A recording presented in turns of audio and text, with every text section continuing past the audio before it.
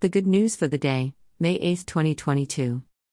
The fourth Sunday of Easter, 278, Good Shepherd Sunday. Jesus says, "The sheep which are mine hear my voice. I know them, they follow me. I'm giving them permanent life, and they will never perish. No one can take them away from my enfolding arms. My Father, who has given them to me, is greater than anything at all, and no one can take them away from the Father's embrace. The Father and I are one."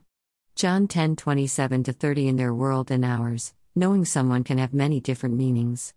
So often we think of knowledge as something learned in school, the facts of mathematics, the knowledge of geography, and acquaintance with novels and grammar. But our real knowledge is much, much more complicated, especially when it refers to people. Jesus says that he knows his sheep.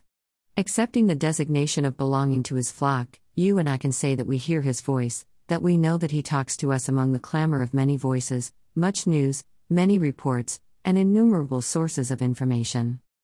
And when he concludes this confrontation with his Judean opponents, he maintains, "The Father and I are one." He is trying to tell his opponents a significant piece of knowledge that faith accepts, but those without faith do not. The character of Jesus, his caring, creativity, acceptance, and traits like forgiveness, are of the same character as God the Creator. And he embraces everyone as a brother or sister, even as his Father embraces us all in this affectionate and lasting love.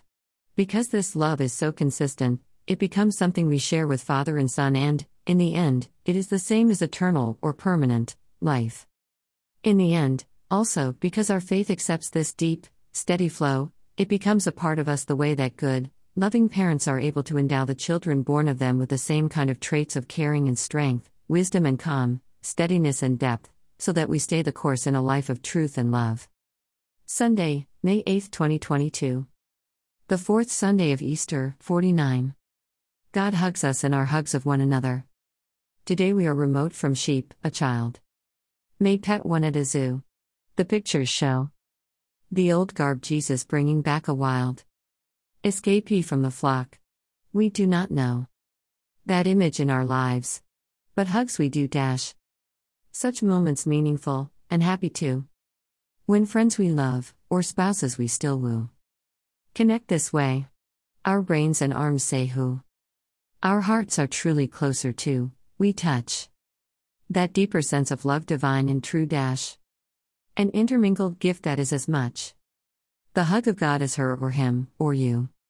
The joy of knowing God is presence now. Our God is here in hugs which show us how